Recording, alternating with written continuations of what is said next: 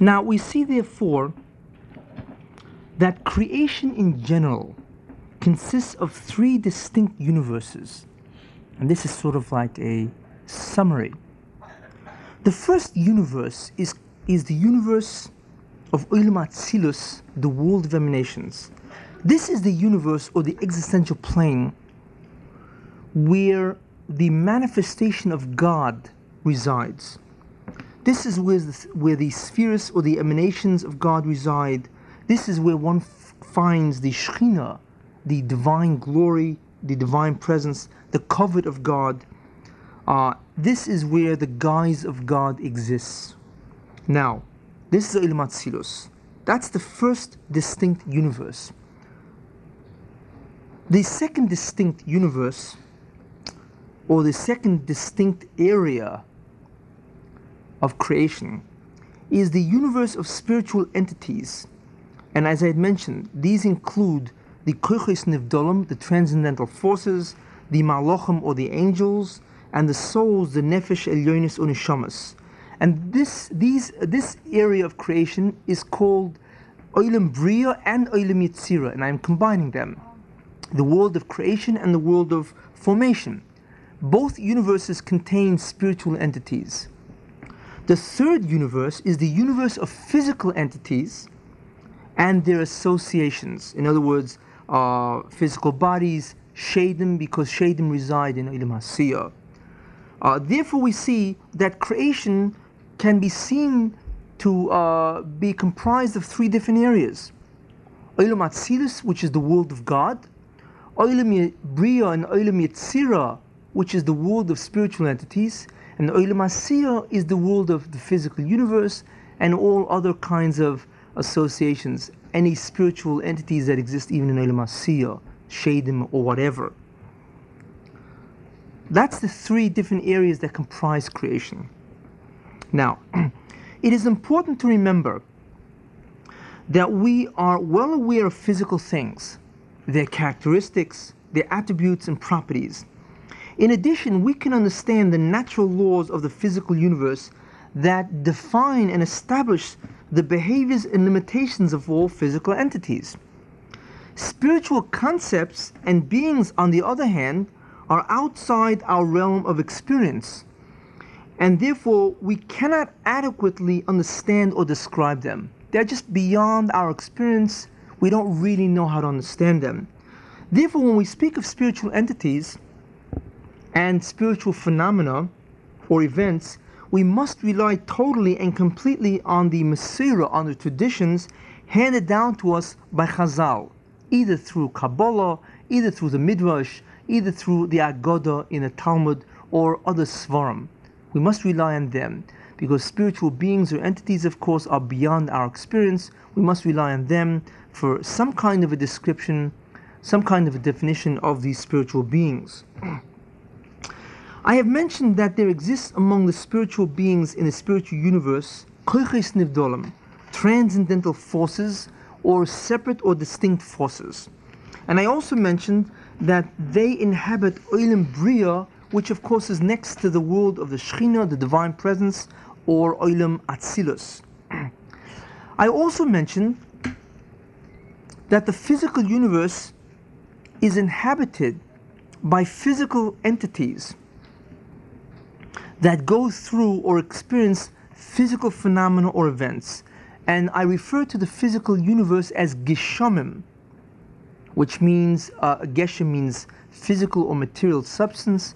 Geshamim, of course, refer to physical or material substances.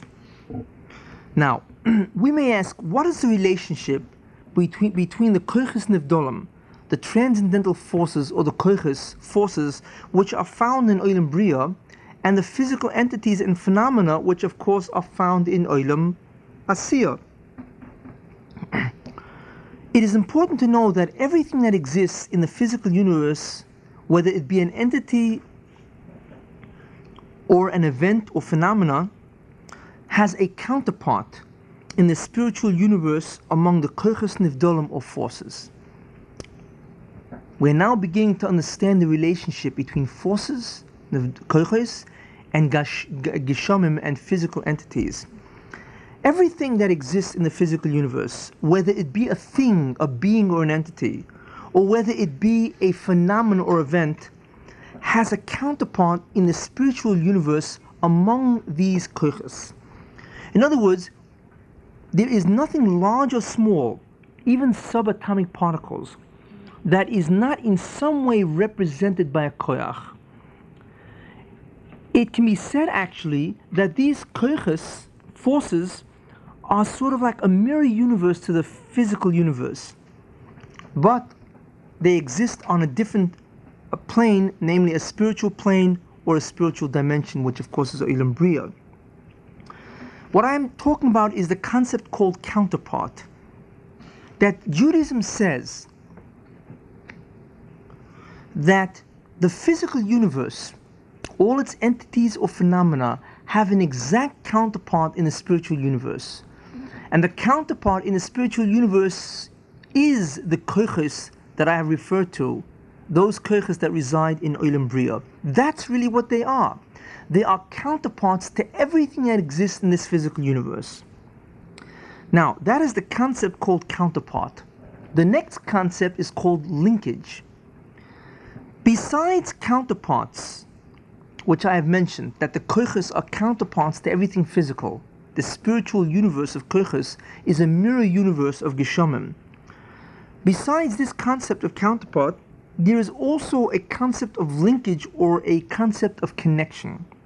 And that is that not only is every physical entity or event or phenomena, not only does each one of these things have a counterpart in among the forces, but they are linked, they are connected, or they are bound to the koiches, which are the counterparts of the physical entities themselves.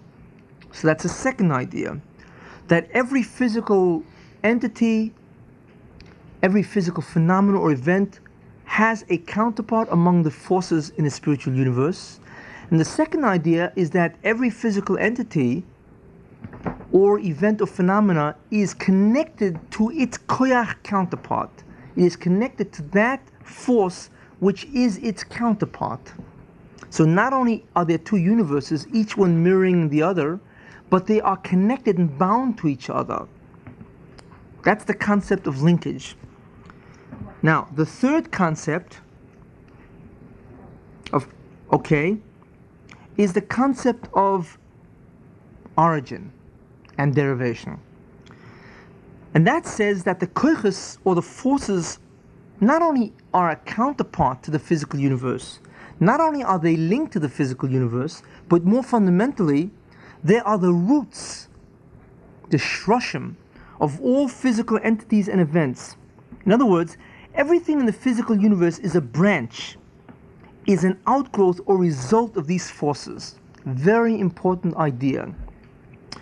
In other words, the existence, the essence, in other words, the characteristics, the attributes and properties, the state, the behavior, the natural law, and so on, of all entities, physical entities, evolves and emanates from these spiritual koiches, these spiritual forces.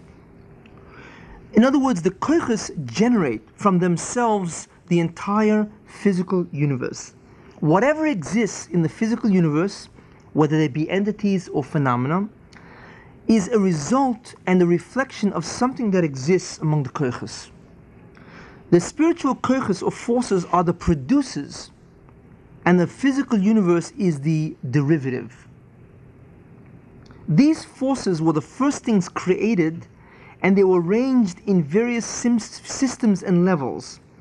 Everything then was made to derive from these spiritual forces. In other words, everything then originates from these forces.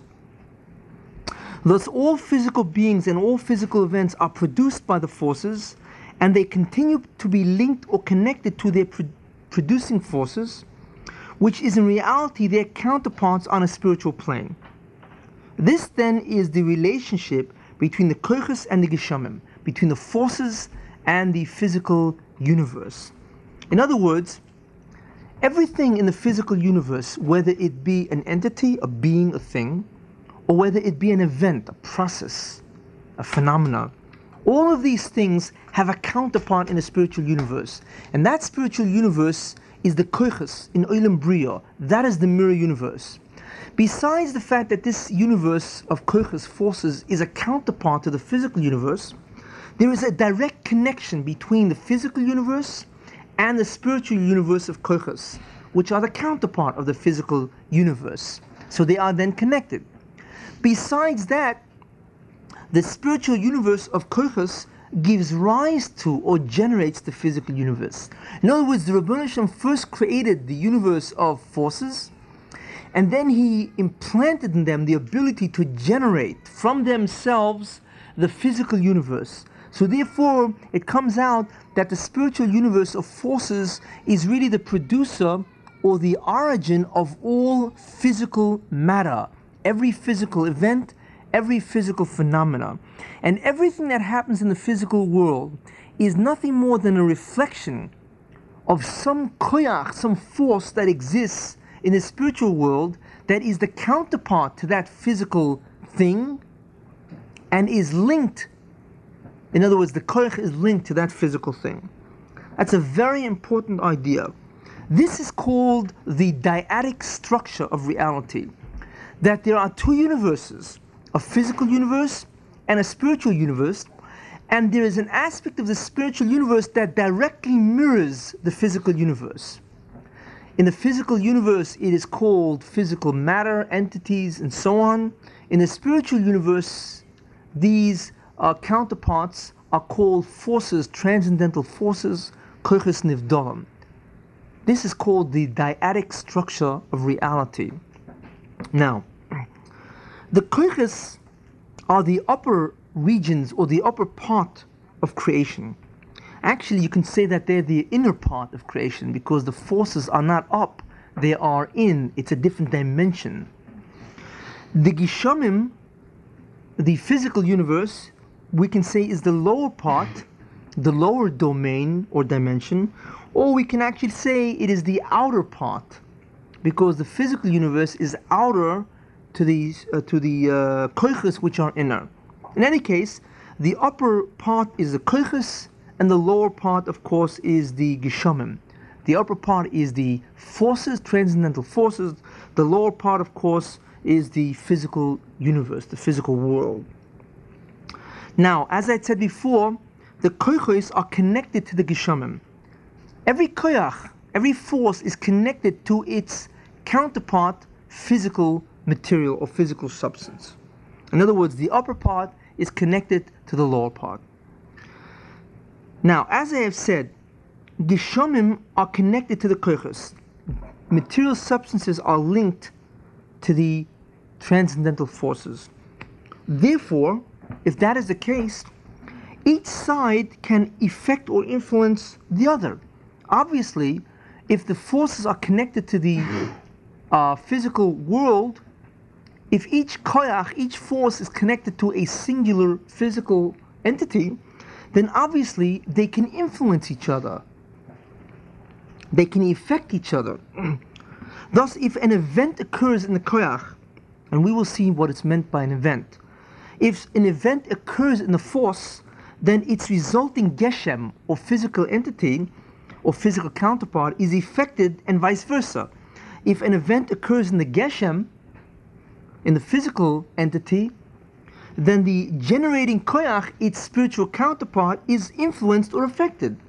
This is the concept of hashpah, influence, that each universe can influence or affect the other since they are connected together.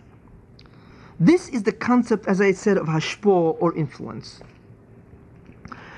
If an event is initiated in the koyach, then that hashpah is transmitted because of the inherent linkage between the force and its physical counterpart.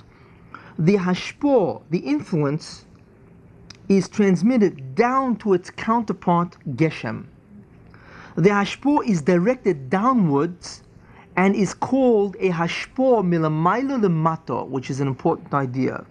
In other words, it is an influence that goes from milamayla hashpo, an influence that goes milmaila, from above, from on high, lemata, to below.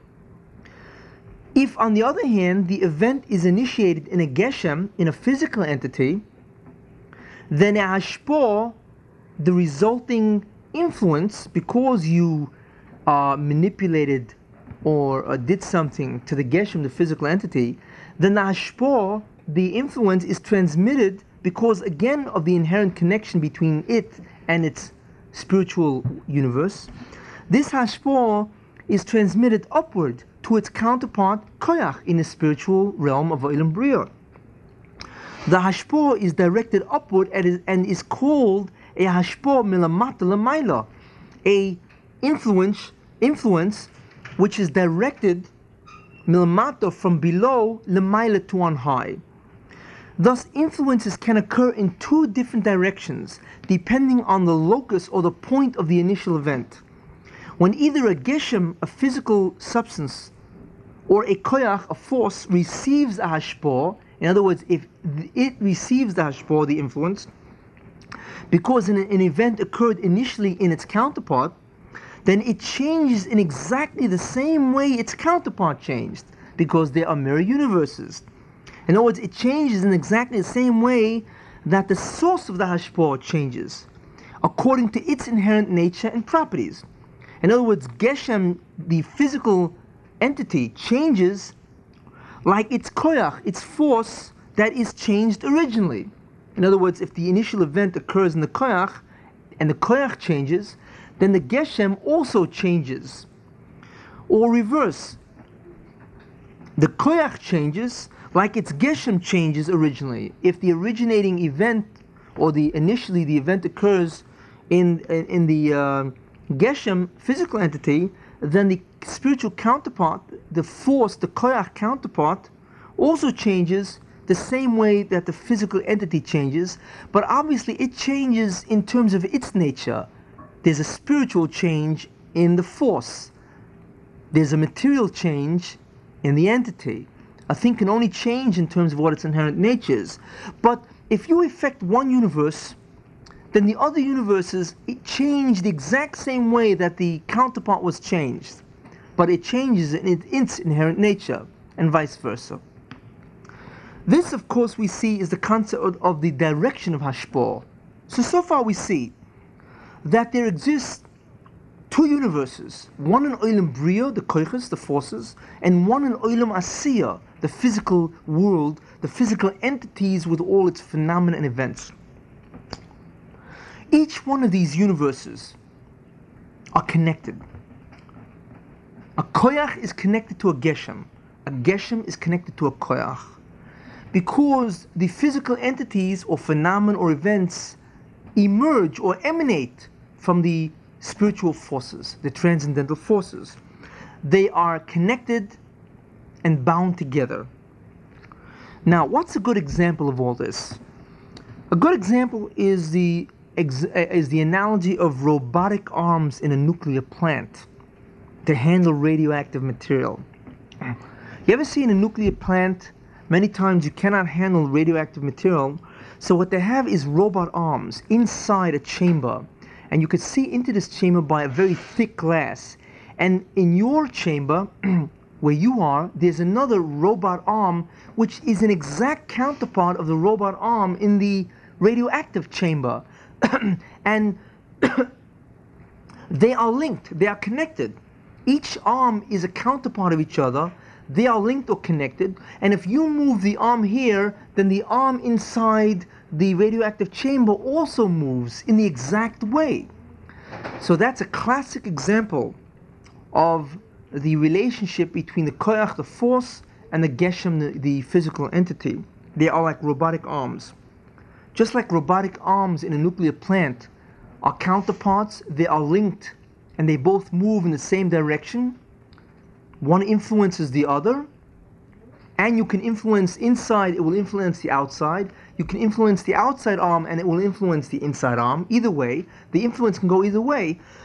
The same idea between the koyach and its geshem. They are both counterparts, they are both linked or connected, and influence goes between both. If you influence the koyach, then the geshem is also moved or influenced. And if you influence the geshem, then the koyach is moved or influenced. Another example is also the idea of marionettes with their crossbar controls. Again, there's a crossbar, and this controls the marionette. You have strings that go from the crossbar to all parts of the marionette. The crossbar is an exact counterpart of the marionette. If you move the crossbar, then the representative or the respective area of the marionette also moves.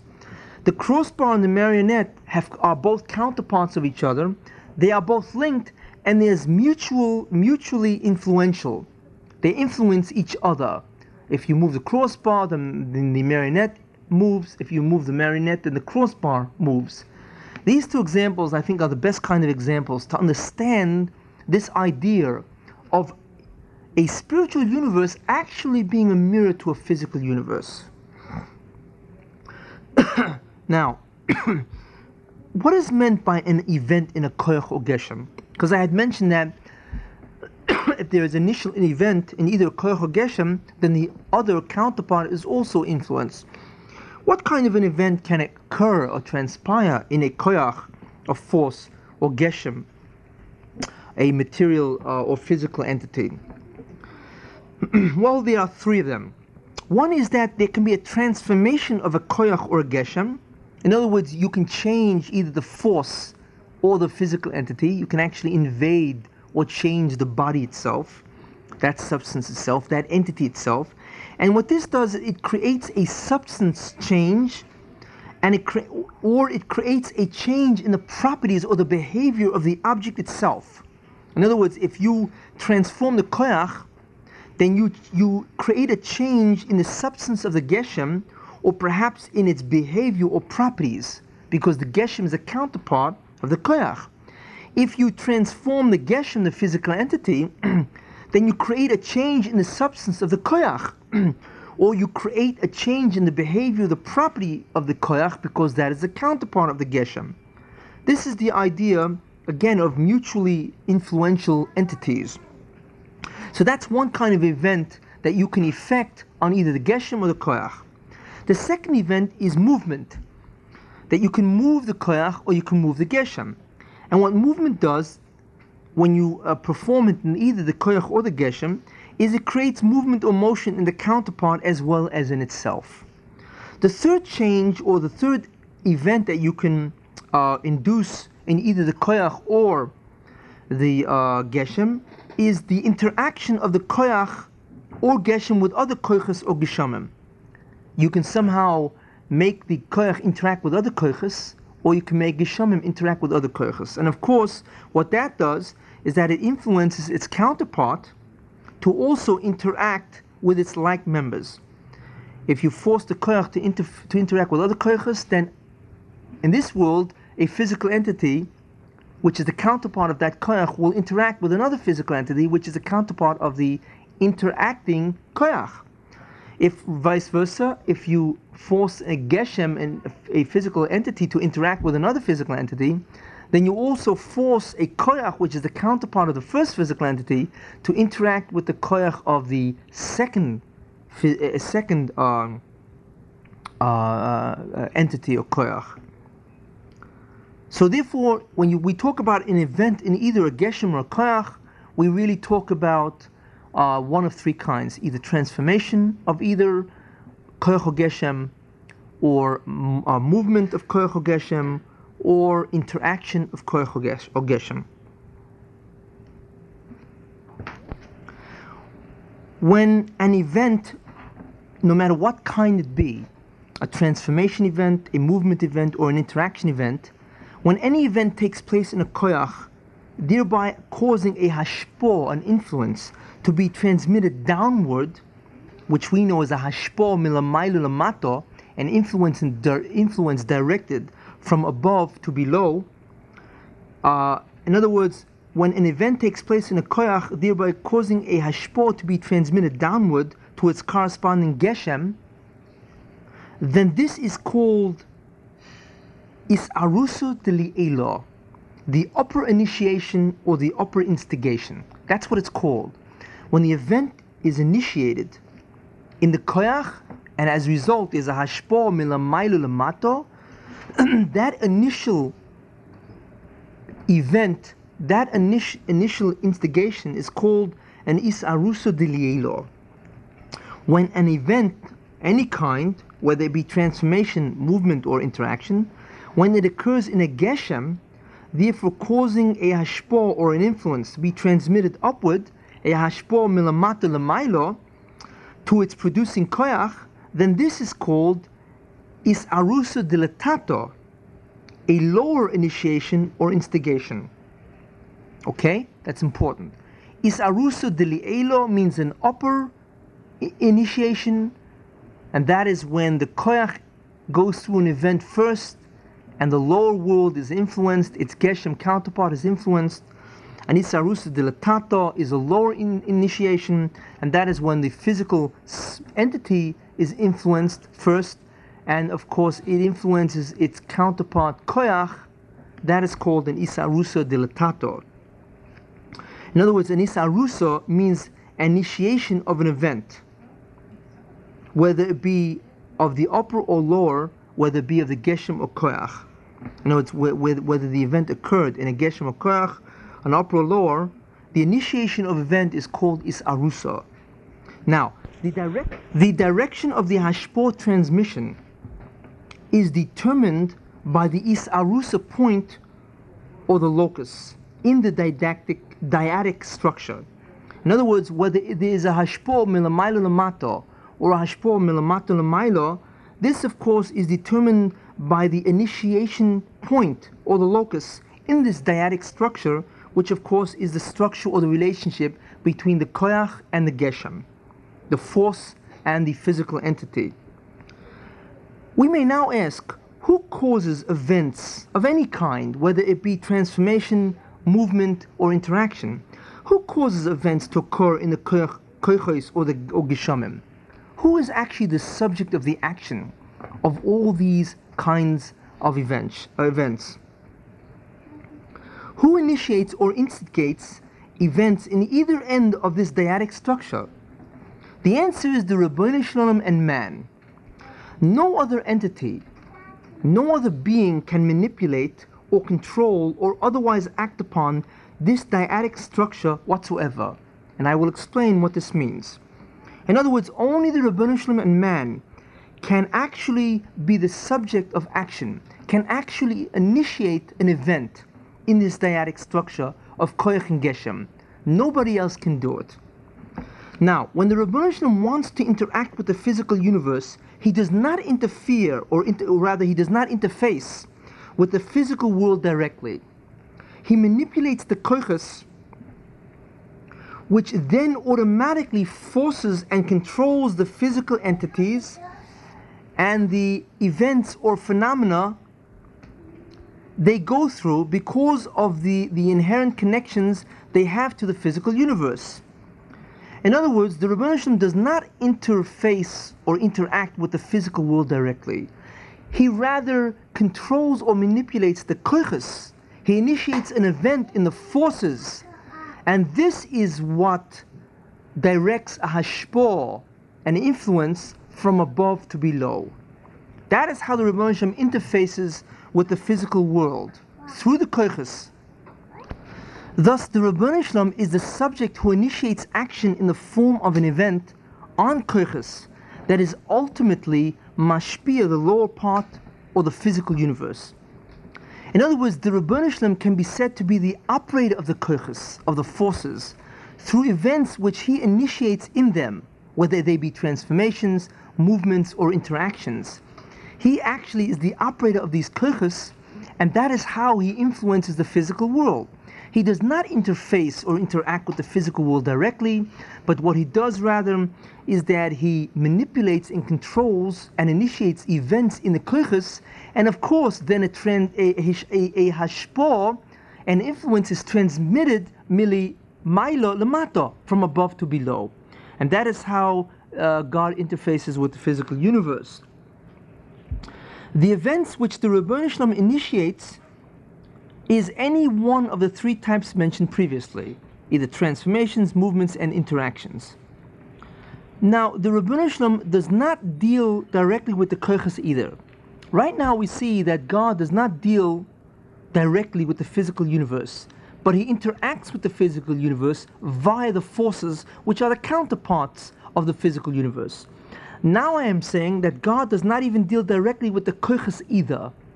He is still the subject of the action. He still initiates the event, but he does not deal directly, he does not interact or interface with even the koiches. Then what does God do? He employs malachim or angels to initiate events in the koiches. Now, let me explain. Malachim or angels are the servants of the Ribbono Shel Olam. They are emissaries or agents that do the Ribbono Shel Olam's will and carry out his commandments, his sivui. Every koyach has a malach or an angel appointed over it and is in direct charge to maintain that koyach, that force, and initiate events in it, in that force. Whatever that event is, transformation of the koyach, movement of the koyach, or interaction of the koyach. Thus, malachim are the actual operators of the koyach, and in this manner control, manipulate, and influence the koyach, and thereby the malachim are able to control, manipulate, and influence the entire physical universe, because he who controls the force controls the counterpart. Thus, malachim are the intermediaries or instruments of God, of the Ribbono Shel Olam, and the Ribbono Shel Olam employs them to operate the koiches in order to bring about anything or change in the physical world. Thus, every physical entity and phenomena is under the charge of some particular malach, because every koyach is under the charge of a particular malach. This is what Chazal mean when they say there is no blade of grass down below that does not have an angel on high that strikes it and tells it to grow. The malach controls and manipulates all the koiches that make up the blade of grass, and it induces those actions in the grass's koiches.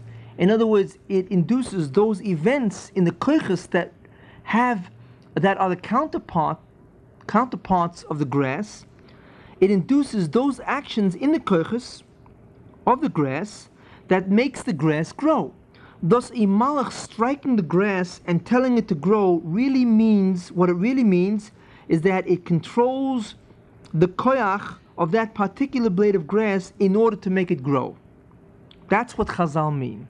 That when it says that a blade of grass has a malach which strikes it and tells it to grow, what it is really saying, that Chazal, is that a blade of grass has a koyach whereby a malach induces an event that causes the blade of grass to grow. So that's what it means, that the malach strikes it. In other words, he induces an event in the koyach and tells it to grow. He induces an event which causes growth in the koyach, and that automatically causes growth in the blade of grass, which is a counterpart to that koyach. Now, the malachim assigned to be in charge over the world of koiches receive a divine hashpah. They themselves receive a divine influence, which is a spiritual force which emanates from the Ribbono Shel Olam, that both transmit to them the will of God, the order itself. In other words, the order is how and in what direction do the malachim have to manipulate or control the koyach.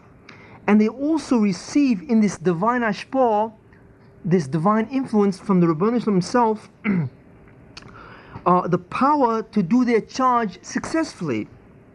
They then, of course, carry out the Ribbono Shel Olam's will precisely. In other words, the Ribbono Shel Olam sends forth a hashpah, a divine force, that carries in it his will, his order, his commandment, and the power to do that commandment precisely. The malach receives that hashpah, and all of a sudden he has the power, and he knows what God wants. He knows what the order and the will of God is in terms of exactly how to manipulate or control that force, And not only that, but he has the power to control that force. He then controls the force, he initiates an event in that force, and then which then of course produces a hashpo milamaylo from the koyach lemato to the counterpart, the geshem, and lo and behold, we perceive events in the physical world. Therefore, we can say that the Ribbono Shel Olam is the initiator of the action. In other words, he is the subject, because he issues forth a divine hashpah, a causative spiritual force that transmits both the command and the power to an instrument or an intermediary, namely the malach. The malach is the instrument or the intermediary of God. And this malach manipulates and controls a koyach by initiating an event in the koyach under his charge. So therefore we can say that the koyach is the immediate object of the action.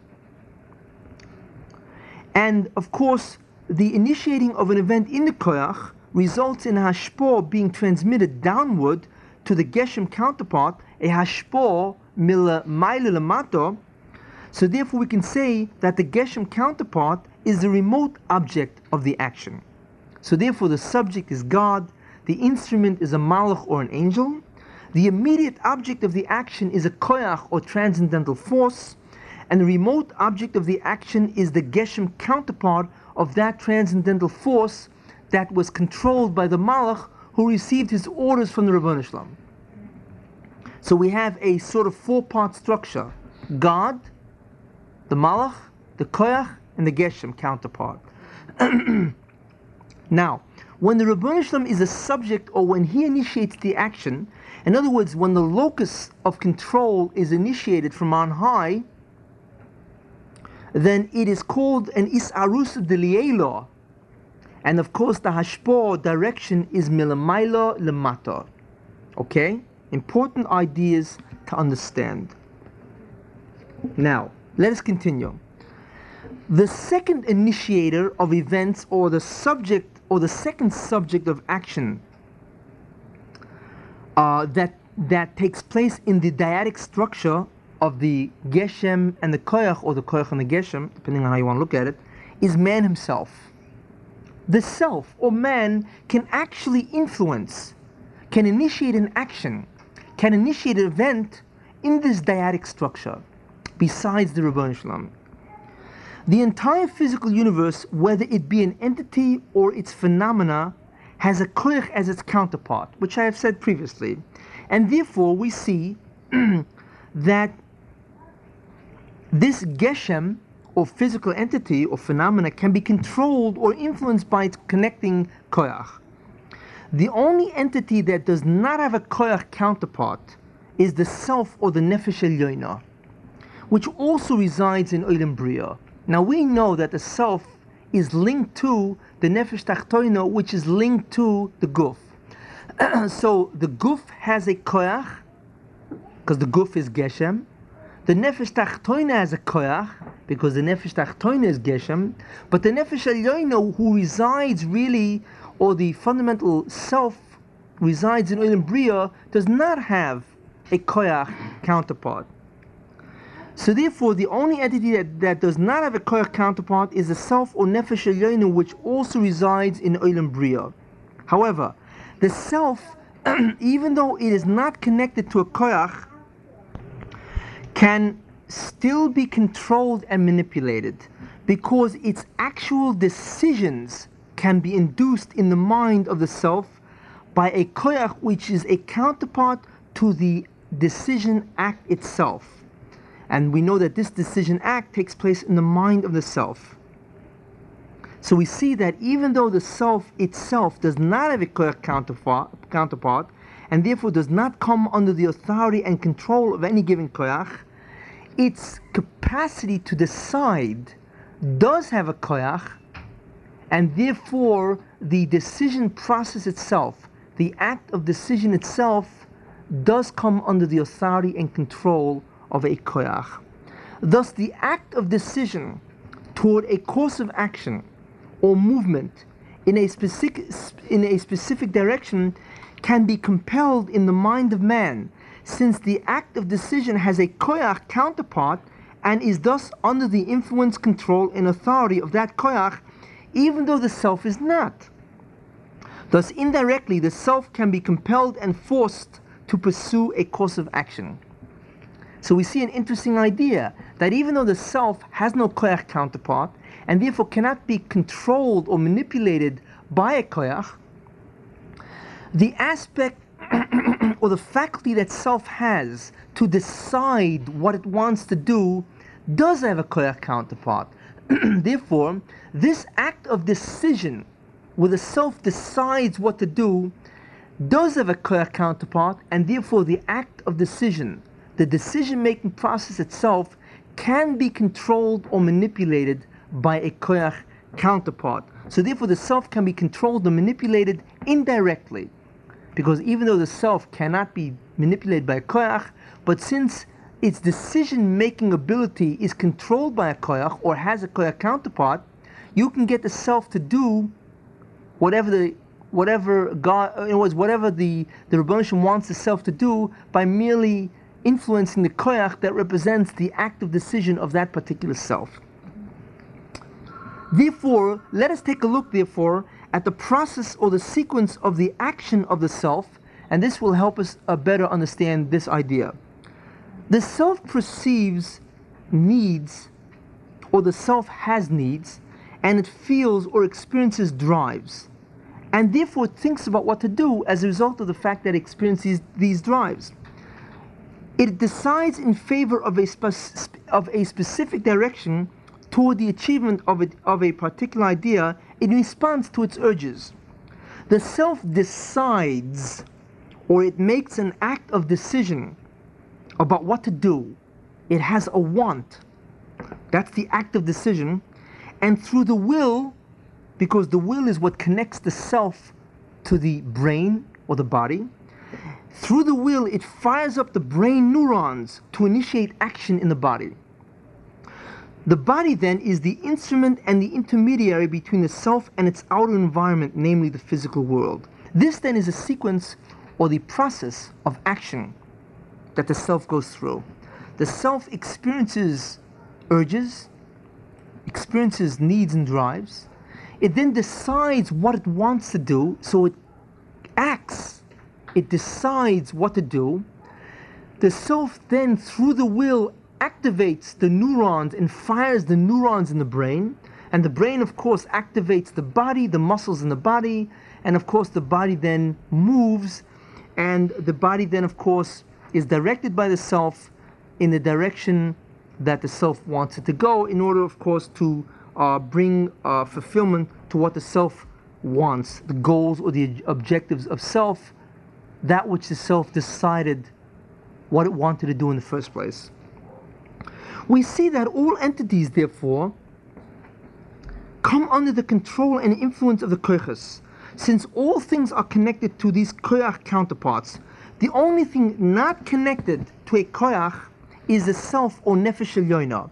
But even though the self can be controlled, but even the self rather can be controlled and influenced indirectly by a koyach, since its very act of decision does have a koyach counterpart and can thereby be compelled to pursue a determined direction, which is very important. We see therefore that ultimately speaking, the entire physical universe has a koyach counterpart and therefore can be compelled in terms of its actions. All physical entities, all life forms, everything has a koyach counterpart, and if the Rebbeinu Shalom wants, he manipulates the koyach counterpart through a malach, and that physical entity, which is represented by that koyach, must perform or must act in accordance with the change that happens in its mirror universe, in the universe of the koyach. Now, even a man who does not, who is not connected to the koyach, the self is not connected to a koyach, it resides in Olam Bria the same as the koyach, man himself or the self itself can be forced or compelled to act in accordance with the way God wants it to act, because the Rebbeinu Shalom will control or manipulate through a malach the koyach that is the counterpart of the act of decision of that man. And therefore a man, of course, will be motivated, will decide to act in exactly in accordance with the way its koyach, the koyach counterpart of the act of decision. The man will act in the exact way that this koyach was controlled or manipulated. It will act in the exact way that represents, in physical terms, the event which was initiated in its koyach. Therefore, a man, of course, will do exactly what the Ribbono Shel Olam wants him to do. Now, a man, of course, is not consciously aware if the koyach counterpart of his act of decision is manipulated through a malach in response to the will of God. He is not aware of this at all, and as far as he's concerned, he is the one that decides and voluntarily decides. He acts of his own accord. He has his own volition in order to act, and this is what he perceives. But the truth is, if the Ribbono Shel Olam wants, he can remove the volition that the self has by manipulating the koyach of the active decision through a malach, and therefore a man will, of course, act in accordance exactly in the direction that the Ribbono Shel Olam wants him to act. Let me just explain something which I had mentioned previously. The self, or man, or the nefesh elyono, does not have a koyach counterpart. Therefore, it cannot be influenced directly through a koyach. Of course, if the Ribbono Shel Olam wants to influence it, he can do whatever he wants. He will manipulate or influence the neshama itself by virtue of the fact that God is the existence of the neshama. But in terms of koyach manipulating the neshama, this does not occur, because the neshama does not have a koyach. Now, doesn't have a counterpart force. Therefore, the self, or nefesh elyono, or man, does not have a koyach counterpart. The physical body, of course, has a counterpart because it is part of the physical universe. The urges, the needs, drives of man also has a koyach counterpart because it is part of the physical universe. The decision process, the act of deciding, which is a mental faculty, also has a koyach counterpart. Therefore, it can be controlled through the koyach. The will, the brain, the neurons, the body, and so on, all of these have koyach counterparts because they're all physical. Therefore, they can all be controlled through the koyach counterpart. But the self cannot. But I had mentioned that the self itself can be controlled because the koyach that represents its act of decision can be controlled by the malach. And that is the way the Ribbono Shel Olam can control a man to do exactly what he wants him to do. Now, let me go further. We see, therefore, that there is a fundamental difference between man and all other physical entities, even living ones. All physical entities, even living ones except man, are always controlled and manipulated totally in all their actions by the ashpos, the influences of their respective koiches, transcendental forces, via the malachim, the angels who operate these koiches or transcendental forces. Thus, all living things, from the highest and most complex forms, animals for instance, to the lowest and most simple form, one-celled animals and plant life, are always controlled in all their actions by their respective koiches.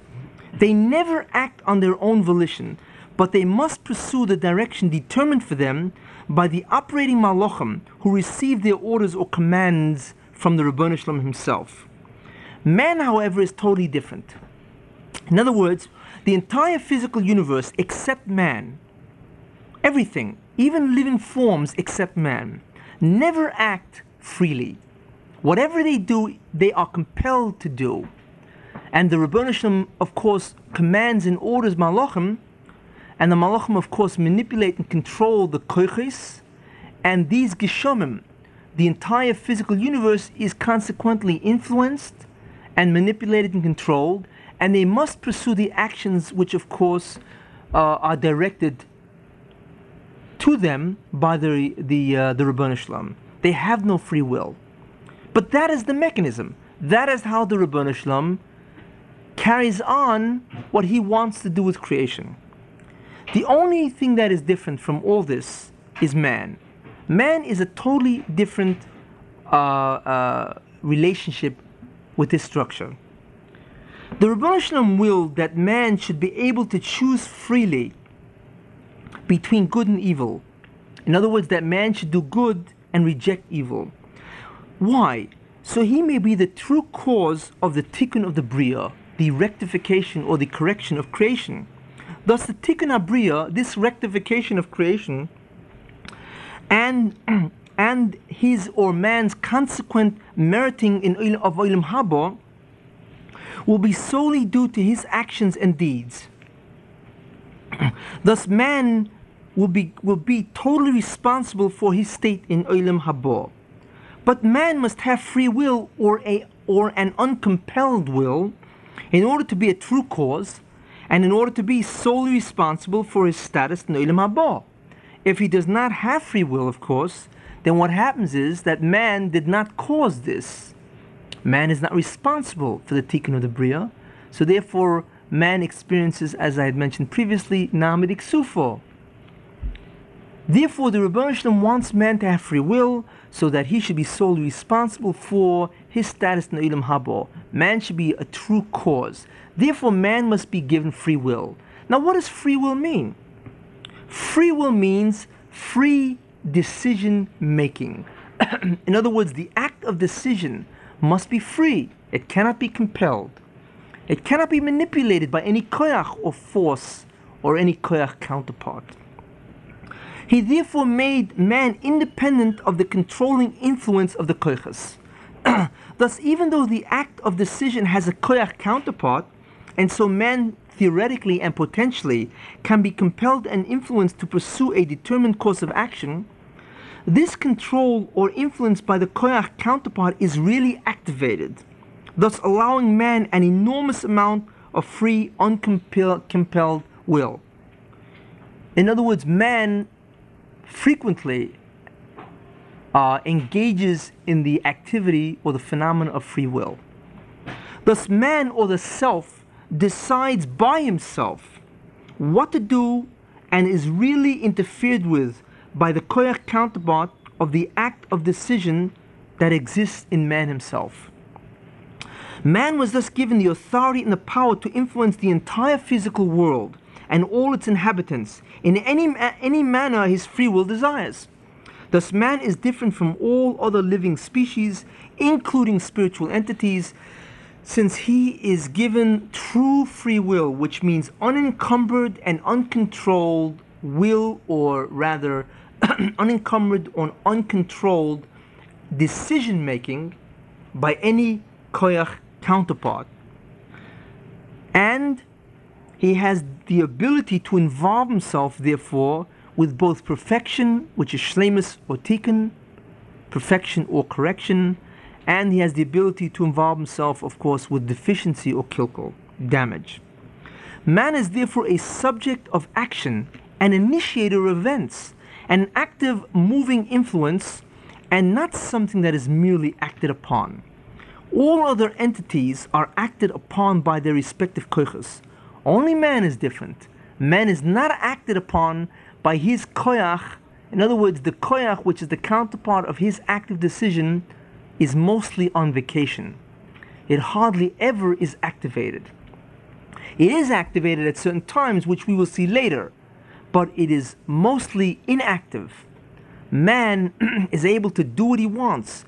He can decide and act based on his decision and not based on the manipulations and events that occur in his koyach counterpart of his act of decision. In summary then, the self or man has needs and experiences, and he experiences these drives, these needs and drives. The self, in response to these urges or drives, freely decides and chooses to pursue a course of action. Now the self, through the mechanism of will, fires up neurons which initiate action in the body. Man or self through his body, engages and interfaces with the external or physical world to accomplish the goal that he himself freely decided to pursue. We therefore can say that man has a similar structure to the Ribbono Shel Olam that we presented before. The subject is self or man. In other words, he is the subject of action or the initiator events. Man has bechira or free will or free decision, which is more accurate, and he decides the direction he wants to pursue. The self initiates an event in the external world through its body. In other words, the body is the intermediary or instrument of the self. And of course, the body is activated through man's will. Now, since the self can freely influence the physical world or geshomim, and since the physical world has counterparts among the koiches and is linked to them, it follows that self can control, manipulate, and influence the spiritual forces themselves by influencing and affecting their Geshem counterparts. Thus, man can influence the forces themselves by influencing the physical counterparts of these forces. So it's interesting that a man can actually influence or control or manipulate the koiches, the transcendental forces in the Olam Bria, because since he can effect, control or manipulate, since he has an influence on this physical world, physical entities, and can determine physical phenomena or events, he then influences the koyach counterpart of the physical entity that he is interacting with. So therefore, man actually interfaces or influences the koyach counterpart of the physical entities that he is interacting with. When man influences and initiates action, then this is called isarus dilatato, because the event is initiated below. And of course, the direction of the hashpor of the influence then is the hashpor milamato lemailo. It is a lower initiation, and the hashpor, of course, goes from below to on high. So we see, therefore, in this interesting parallel, that the self or man is the subject of the action or the initiator of the event. The body is his instrument or his intermediary. The immediate object of action is the geshomim, the physical world that man interacts with. And the remote object of action are the koiches counterparts. The counterparts of geshomim, which really is something which I said about the Ribbono Shel Olam, that God is the subject, the intermediary or the instruments is the malach, the immediate object which receives the action is the koyach, and the remote object which receives the action is the geshem counterpart. And now I'm saying the reverse. Man is the subject or initiator of the action. The guf is the instrument or the intermediary that he employs. The immediate receptor, the immediate object of action is the physical world, the geshomim, and the remote object of the action is the koyach counterpart of this physical world that man interacts with. A very interesting parallel, because we see that man and God are initiators or actually subjects of actions in this dyadic structure. Thus, reality contains two different subjects, or subjects of actions or causes, or two different initiators of events, namely the Ribbono Shel Olam and the self.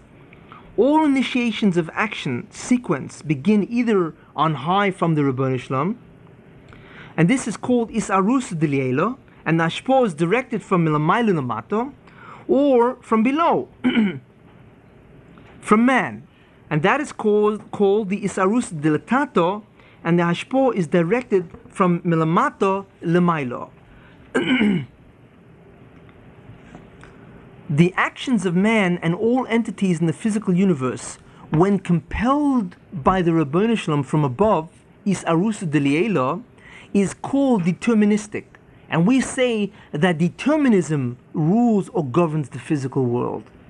The actions of man, when produced with free will, free decision making, and when it's not controlled by any koyach counterpart, this action is called indeterministic.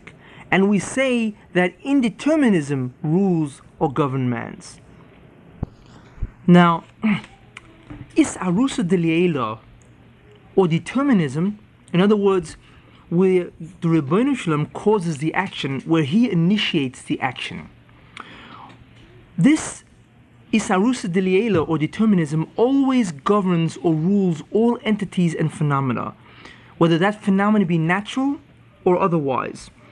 This determinism, or isarusa d'liela, governs all entities and phenomena entirely, with the exception of man, who is applicable to either determinism or indeterminism.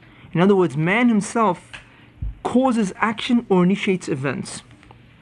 So we see therefore that the entire physical universe, everything in it, with the exception of man, every atom, every non-living entity, every molecule, every living entity, every living form is governed and ruled by the actions of God, which is transmitted to the malachim, which are transmitted, of course, to the koiches, which, of course, then sends the influence and control down to that physical entity.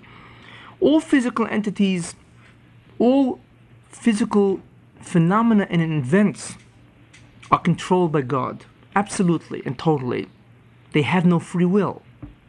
Even though to us it appears differently. When we look at an animal, it appears to us that an animal has free will. It can operate or move within the system that it lives, its environment.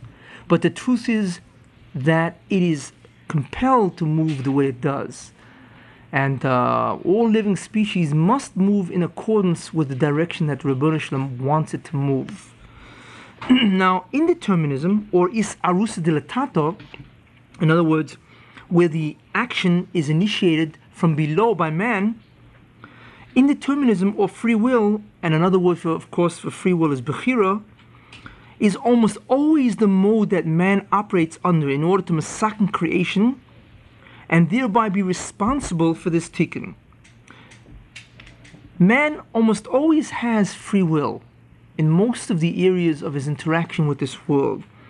So therefore he will be able to masaken creation freely, and of course be responsible for this tikkun. He will have caused this tikkun, and therefore he will be worthy of having hatova, goodness, in olam haba without any loss of self-respect. In other words, there will be a tikkun of naham sufa. It is necessary to know, however, that man's deeds or acts are not all the result of his free will.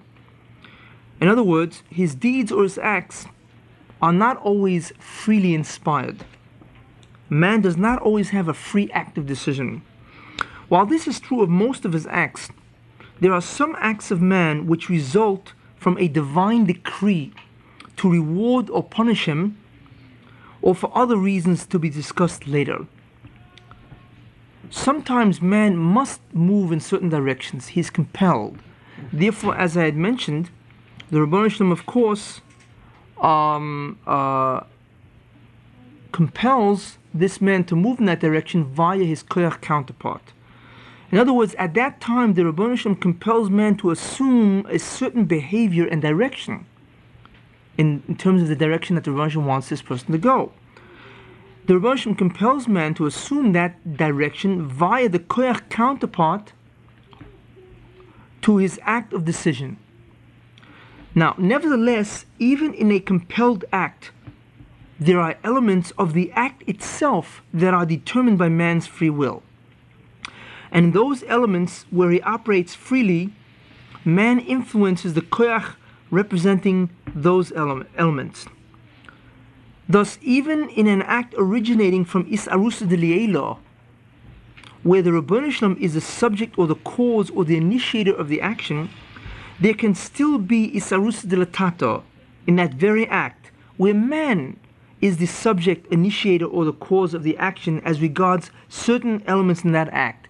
In other words, there are acts which are completely compelled on a man, whereby he must go in a certain direction. But there are many acts that even though a man is compelled to pursue, because that is the Ratzon HaBorei, that is the direction that the Rebbeinu Shalom wants this man to go in, even in those acts there are certain areas, certain elements or components where man acts freely. So in other words, even though the general direction is compelled, still perhaps some of the elements, the ideas itself are determined by man. So therefore man has a lot of free will, even perhaps in those acts whereby he loses free will, where he's compelled by the Rebbeinu Shalom. An example which I can give is that if the Rebbeinu Shalom decrees that a man must become rich, so he is compelled to enter a certain business. Let's say a person wants to enter real estate and buy a building, and there is a decree that he must become rich at this point in time, for whatever reason, because obviously a wealth to him is now important in terms of the area that he has to masakin. So he now has to be given the circumstances of wealth. So therefore the Rebbeinu Shalom decrees that he must become wealthy. So Rebbeinu Shalom forces him to enter an area of business, for instance, let's say real estate. Whereas what he chooses to buy, the particular house that he wants to invest in, is his choice. Now what the Rebbeinu Shalom will do is that he will bless his investment to make him wealthy. For that is the Rebbeinu Shalom's decree that this man be rich. So in other words, even though his entrance into that particular business or livelihood is compelled, but not exactly which building he has to invest in and so on, what the Rebbeinu Shalom does is he allows men to act freely in choosing the details of the business, and the Rebbeinu Shalom will bring a blessing toward that particular direction that man wanted to go, and lo and behold, all of a sudden the building shoots up and is worth 4 times the original amount he paid for it, because all of a sudden there's a revival in the neighborhood for houses, and so on. We see therefore that determinism and indeterminism can be in the same act itself. They can coexist in the same act itself. Now, in summary then, we see the concept of what's called the dyadic structure of reality, which means the twofold structure of reality. Reality consists of a physical world, geshem, gishomim, physical entities and processes or events, and reality consists of koyach, transcendental forces which are counterparts to these gishomim. That is the dyadic structure of reality. Actually, it can be called a system because they interact with one another. They are dynamic. They interact, therefore we can call it the dyadic system rather than the dyadic structure. But in any case, there is Geshem and Koyach, and these of course are counterparts to one another. Also, what was important is that this counterpart, Koyach counterpart, and Geshem are linked together. So the physical universe and its mirror universe are really linked together or connected. And of course, another idea that I had mentioned is that the relationship between Koyach and Geshem, force and material, substance, is that not only is each one the counterpart of one another, not only are they linked or connected, but the truth is that the Koyach really is the producer, it is the generator, or it is the root of the Geshem, of the material substance, that physical substance, or physical event. And the Geshem, whether it be an entity or a phenomena, is a derivative or a branch of that Koyach. So that is the dyadic structure or dyadic system of reality. Geshem and its counterpart Koyach that are linked, and the Geshem evolves or is derived from its corresponding Koyach. Now, also what I had mentioned is that each one can influence each other since they are connected and linked. There's a concept of hashpah, that a koyach can mashpia or control or influence the geshem, and the geshem, because it is linked to the koyach, can control or mashpia or influence the koyach of force. Also, in addition, I had mentioned the concept of that this hashpah influence goes in 2 directions. It has a vector. There are two directions of this hashpor.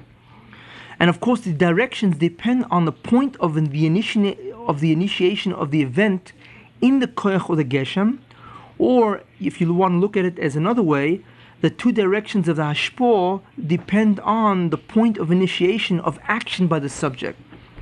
Either it's a hashpor milamaylu lamato because of an isarusa diliela.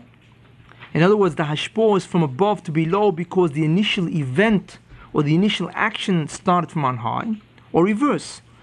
The hashpor is milamato lemailo, from below to on high. The influence is from below to on high because the isarusa, the initial event, is dilatato. The initial event began from below and of course worked its way to on high. Or the subject of the action, namely man, began the influence here and it worked its way to on high. Now, we also see that there are two possible subjects of initial action. Only two. No other entity, no other being in creation has this power to initiate action into the structure of reality, or to initiate action into creation. Everything else is passive. It is moved. It is directed by an external force. The only two subjects of initial action is God and man, or the self. Really a very incredible idea that nothing in creation, the hundreds of billions of entities in creation, cannot move by themselves. They must be acted upon. The only two beings that actually can move by themselves freely is man and God, or God and man. Now, also we saw that there are two kinds of intermediaries or instruments which are employed by these two subjects, namely God and man. One intermediary or instrument is the malachim, which is the intermediary employed by the Rebbeinu Shalom to effect the koyches, the forces. And the second intermediary or instrument, which is used by the self or man, is of course his body. And on the body comes these ideas, namely the active decision, the will, the brain where the neurons are fired up, and of course the body itself, the activation of the muscles. Those ideas are the body of man, and self uses these concepts, of course, as its intermediaries or instruments. We also see that there are two objects of the actions of the subjects. In other words, the Rebbeinu Shalom and man effect two different objects. One is that one of the objects that can be affected is a koyach, a transcendental force. Now this can be either an immediate object or a remote object. And the second object is geshem, physical substance or phenomena. And this can also be an immediate object or a remote object. Now, what determines if a koyach or a geshem is an immediate or remote object of the actions of the subjects, of course, is the isarusa point, the point where the initial action took place. Now, what is that? The isarusa point determines what type of object it is. In other words, the isarusa point, the initial point of the action of the subjects, determines if the koyach or geshem will be either an immediate or remote object. If the isarusos dilielo, the initial event occurs or the initial action occurs on high, then the koyach becomes the immediate object and the geshem becomes the remote object. If, however, the isaruso is dilatato, the initial action by the subject of man, it begins first. In other words, there's an isaruso dilatato, then the geshem becomes the immediate object and the koyach becomes the remote object. That is sort of like a succinct and short summary of many of the ideas that we had covered. And there are numerous ideas, and it's important to get a good hold on the system, the dyadic system of reality itself, because this will have great bearing on our understanding in terms of the area called Shinui Teva. When we examine what is Teva, what is Nes, what is Kishuf, and these ideas, this understanding of the dyadic structure is very important. Now, the Ribbono Shel Olam initiates or causes action via a divine hashpah, which of course is a spiritual causative force that contains both his will and sufficient power. In other words, this divine hashpah or spiritual causative force contains the will of God, and it contains sufficient power which is transmitted to a malach, an angel, which of course beckons him or compels him to operate a particular koyach to bring about necessary interventions and outcomes in the physical world. This is called determinism or isarusa d'liela. Now, we may ask at this point, what determines the actions or conduct of God, whereby he initiates or causes action in the dyadic structure or system? What determines his actions? Why does God do what he does? Fascinating question. And obviously, the answer is among the most profound ideas that can be comprehended by man. What is the rationale or framework from which we can understand or comprehend why the Ribbono Shel Olam intervenes in the physical world? Is there a framework? Is there a sort of like a structure, a group of ideas that can actually reveal to us and explain to us the actions of God, what determines them? Can it actually give us some kind of a rationale for his actions? What are his guidelines of action which he voluntarily submits to and continuously adheres to? Now, we know that nothing forces God to act. The Ribbono Shel Olam acts because he wants to act. That is his rotzen. But we can ask, what does God voluntarily submit to? What framework, what rationale, what guideline has he set for himself that he always adheres to this framework? And he always operates under those rules. The answer to this question, of course, gives us the answer to many ideas, many events and phenomena which transpire in this world. Now, we know that the general answer to this question, why does God do what he does, is this simple statement, is that every action that God does, every action that the Ribbono Shel Olam initiates, is to further or to advance the purpose of creation. If it does not further the purpose of creation, then the Ribbono Shel Olam won't do it. It's that simple. The Ribbono Shel Olam acts under the law of parsimony, that he's very frugal. He only does what's in conformity with the purpose. If something is not in conformity of the purpose, God does not act. God does not do. We experience no intervention by God in the physical universe at all. That's an interesting idea. But the Ribbono Shel Olam is very parsimonious about his acts. Maybe that says something about what we should be doing with our acts. But the Ribbono Shel Olam is clearly parsimonious, very frugal with his acts. If the act will advance and further the purpose of creation, then he'll do it. If it won't, he will refrain. It's that simple. Now, what is the purpose of creation? Hatov Shlema. The Hatov Shlema, of course, means the perfect good that the Ribbono Shel Olam wants man to receive. In other words, man has to receive an infinite, or be the recipient of, an infinite state of good, without any interfering phenomena to diminish this state of infinite goodness. That's Hatov Shlema. In other words, Hatov Shlema more concretely is Hasogas Yechudoi, the comprehension of the oneness of God, because that is the best possible goodness, to comprehend God himself. Hasogas Yechudoi, the comprehension of the oneness of God, without any nahmodik sufa, without any sense of loss of self-respect or sense of embarrassment. Man has to experience this in Olam Haba. So therefore, Hatov Shlema, or the perfect, absolute good, which is Hasogas Yechudoi, without any nahmodik sufa, that is the purpose of creation. And the Ribbono Shel Olam will act in accordance with that. Every act he does must be connected or must advance that purpose. If it does not advance if it does not advance that purpose, the Rebbeinu Shalom refrains from that act. Now, everything the Rebbeinu Shalom does, any action conforms to this general and ultimate purpose.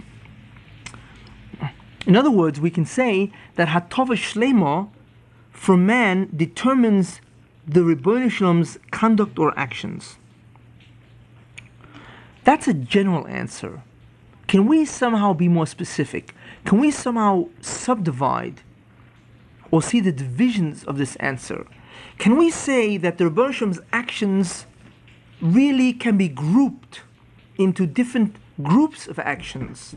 All different groups, all advancing the purpose of creation? And the answer is yes. There are three specific systems of actions which are introduced into creation by the Rebbeinu Shalom to advance this ultimate purpose. Three. The first idea is called System 1, or Anhogas HaKiyum. I will explain them later. The second is System 2, which is Anhogas HaMishpat. And the third is System 3, which of course is Anhogas HaYichud. Those are the three systems, the three Anhogas, Anhogas HaKiyum, Anhogas HaMishpat, and Anhogas HaYichud, that comprise the total acts of God. And all three sets of actions which are performed by the Rebbeinu Shalom, all of them advance or further the purpose of creation, which is Hatova Shlema to mankind in Olam Haba. Now, let me now go into each one. Now, System 1, which is Anhogas HaKiyum. What is the definition for Anhogas HaKiyum?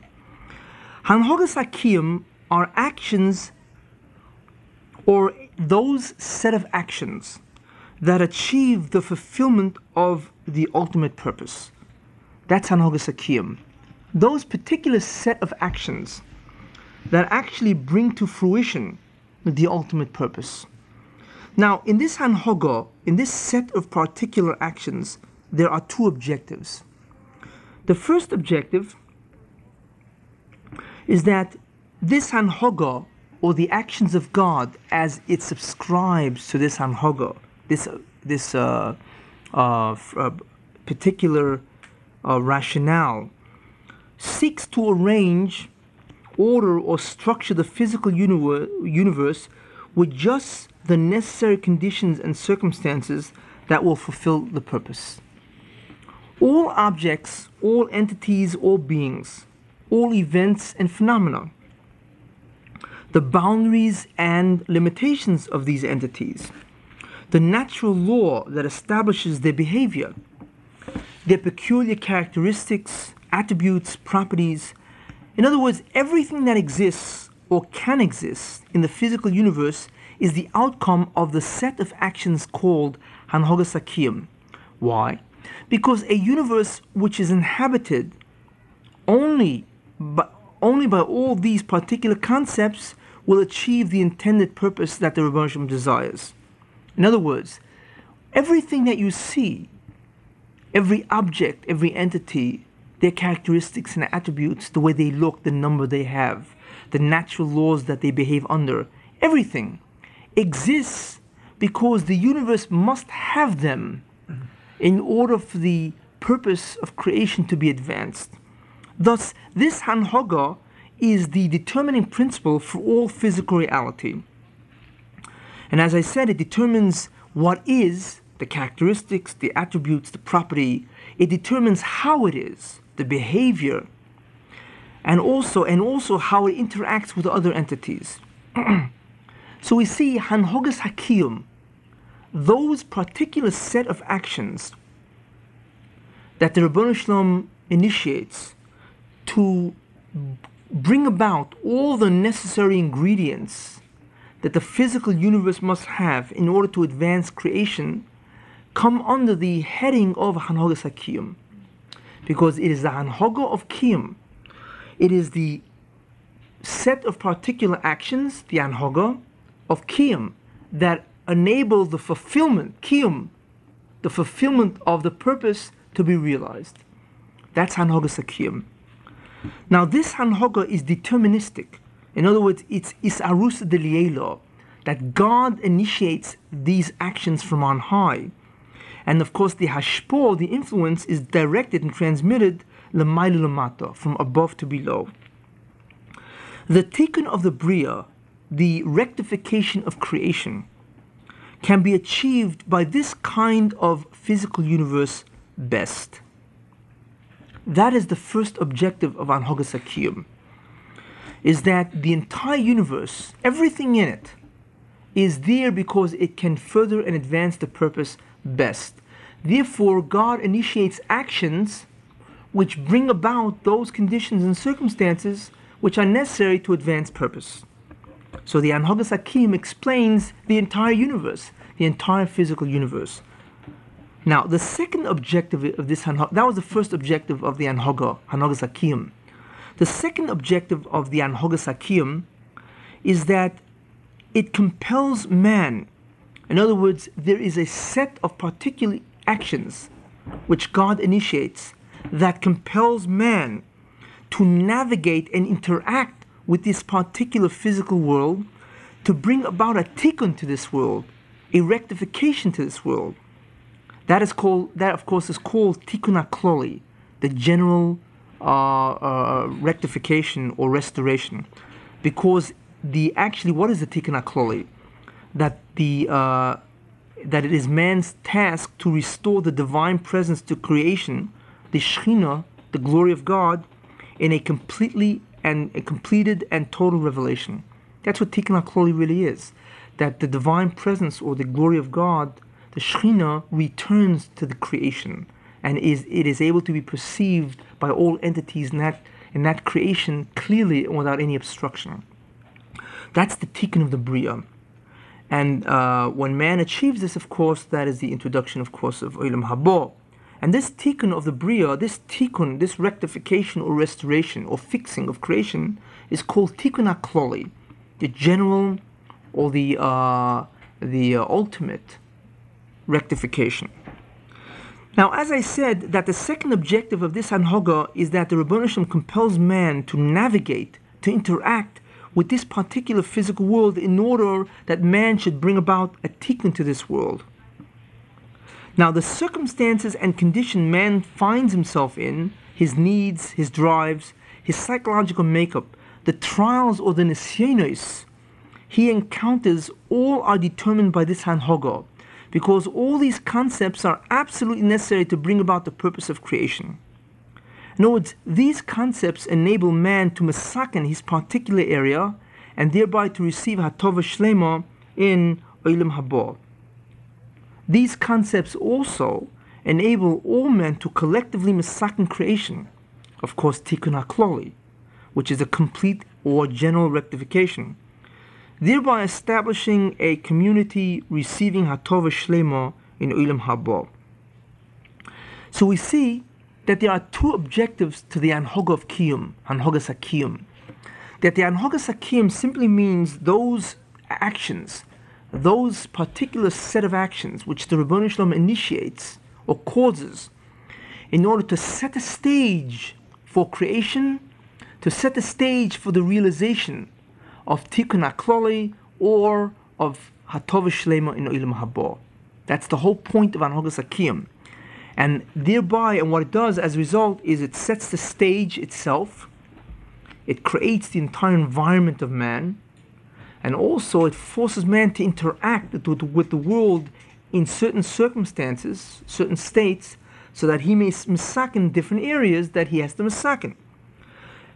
We can say that the first objective of the Hanhoga creates man's environment, and the second objective of the Hanhoga determines the interfacing that man has with this environment to bring about and accomplish the necessary tikkun or rectification of creation. This is Anhogas HaKiyum, where these are actions which God initiates or causes, which creates an entire universal structure, and all the entities and the phenomena that exist in that universal structure. And all of these are necessary in order to allow man to bring about a tikkun to creation. And we see the second objective is man himself, that man is compelled to go through this structure, through this environment, through this external world, in order to bring a tikkun to different areas. Therefore, he is forced to enter certain circumstances that he may be tested, withstand the temptation, and thereby bring a tikkun to creation. That's man's purpose. So, the circumstances or the set of creation is the first objective of the Anhoga of Kiyum, and the second objective, of course, is the interfacing that man has between himself and the world in order to negotiate the world, navigate the world, to receive nisyonos, to withstand the nisyonos, and thereby masakin creation. These are the two objectives of what's called the Hanhogas HaKiyum. Now, the second system, or system 2, is what's called Hanhogas HaMishpat. And what Hanhogas HaMishpat is that those set of actions by the Ribbono Shel Olam, which are in consequence to the acts or the maisim of man, to either reward or punish man, that is Hanhogas HaMishpat. In other words, those actions by the Ribbono Shel Olam, which arise or are the outcome of man's actions, are called Hanhogas HaMishpat. Actions which are in response to judgment proceedings concerning man.